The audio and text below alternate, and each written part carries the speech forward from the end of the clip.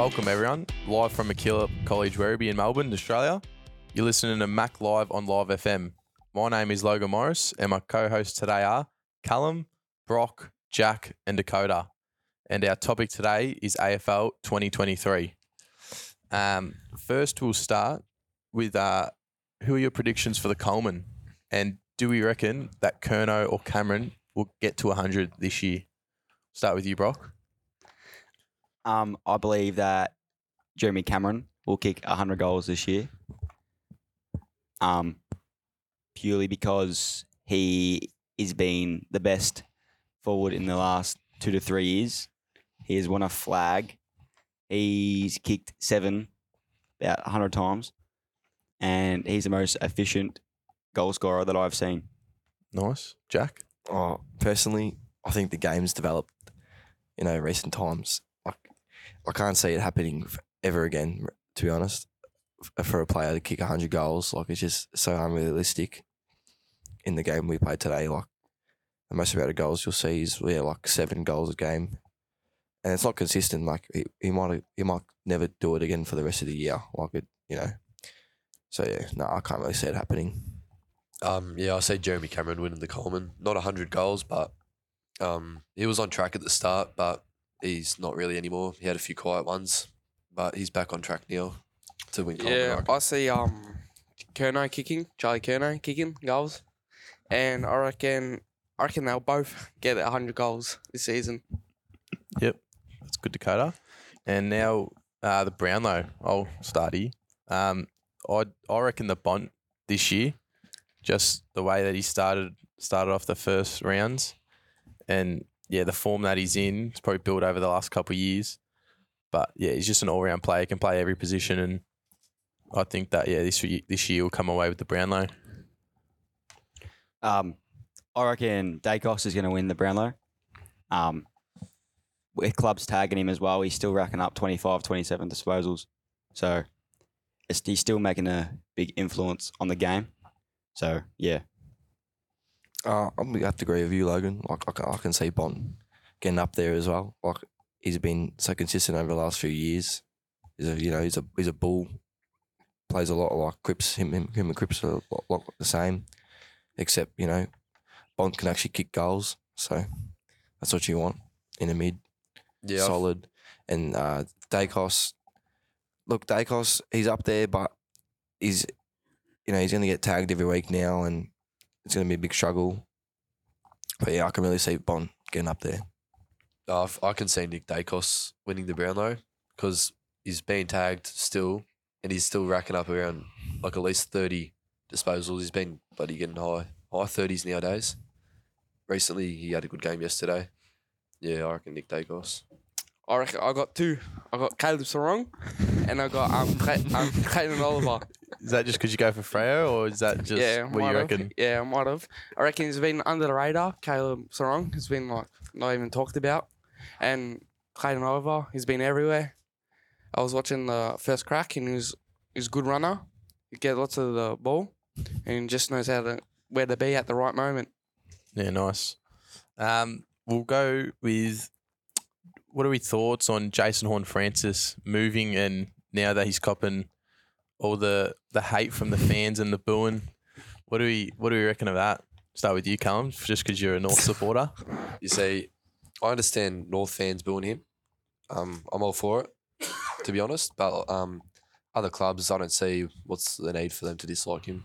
But as a North supporter, I do see why he left. Wanted to play through where he came from, his home. But he never wanted to be there at North from the start, so I can understand where the fans are coming from. Yeah. Look, I don't really agree with the booing either, unless it is, of course, North booing him, because he was a bit homesick, and I think a lot of mental health come into play for him. He wasn't really getting along with the players there, as you can see in the media, obviously. Coaches as well. So, look, good on him. Hopefully he goes well for the rest of the year. He's playing well. He's playing good footy. So, hopefully no other teams really boo him anymore. Just only North. Yeah, I agree with Callum and Jack. It's all right for North to boo him because he left that club. He was only there for a year, but he clearly didn't want to be there. So no point of wasting your time having a number 1 draft pick there if he doesn't want to be there. I reckon I like it. I like the other teams booing him. It's just like makes more game fun, more exciting to watch. And like if he has like racked up like 30 plus and 2 goals and he gives it to the crowd, I reckon it makes them more fun to watch. All right, nice. Favorite player to watch in the AFL? I'll start off. I'm going to go with the Bon again. Just the consistency he has and as a skipper, the leadership that he has as well. Just great player to watch, and I can see him obviously winning a Brownlow and holding that consistency of good footy over the next couple of years as well, not just this year. I believe Adam Treloar. He's my favourite player though. So he's just a really consistent player. He's had a bit of a couple bad years with Collingwood and got traded out of that into the Doggies, and ever since he's been at Doggies, he's playing a granny there as well. And he's just his story is really interesting as well. So that's why I really admire him. I'm gonna have to go with Jeremy Cameron, like racking up all those snags in his games. Like it's just so good to watch. All of them are just like elite, like highlights. Just and very, very good entertainment. Yeah, like he's just such a good player to watch. Yeah, Jeremy Cameron. My favourite player to watch is Charlie Cameron. He's a little machine. He just runs around, gets the ball, kicks goals, does flashy goals and all that kind of stuff. He's good with the ball and good skill and, very entertaining. Oh, mine's Liam Baker. From Richmond? Yep. He's a good player. He does everything like possible. Like he can run for days and days. And he's just like so good around the ball. Good kick on him. Can hit every target. So yeah. What, do you reckon you just play similar? Is that why you like him? Or? No, he's just like he's hard now. It's like he's hard. Like he's good. And he's like just good. All right, nice. We'll go with a couple more. Flag predictions. Start with you, Carl. Oh, yeah, I'd have to say Port Adelaide, to be honest. They're my favourite interstate team. They're on a good track at the moment. They've won the last few games. Sitting 4th on the ladder or 3rd or something around there. Yeah, nice. Yeah. Or probably like the D's or Freo. Freo, where are you sitting now? We're sitting like 10th or 11th. But you watch us. We'll watch us. You just watch. We're flying under the radar. Personally, I reckon I can't see the Potters losing it from here at the moment. As a Carlton supporter, I hate to say it, but geez, they look great. The system they got going there, the chemistry they have between those players and the coach as well. He's only been there for like a year and a bit.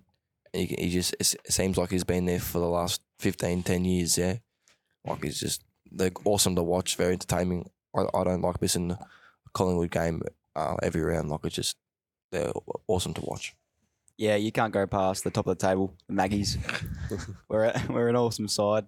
The new coach in the system as well, Craig McRae, what he's brought into the club is just awesome. And I just can't see them losing at all for the rest of the year. That's all we have time for today. It's been a pleasure talking to you today, live from MacKillop College, Werribee in Melbourne, Australia. You have been listening to Mack Live on Live FM. My name is Logan Morris, and my co-hosts today were Callum, Brock, Jack, and Dakota.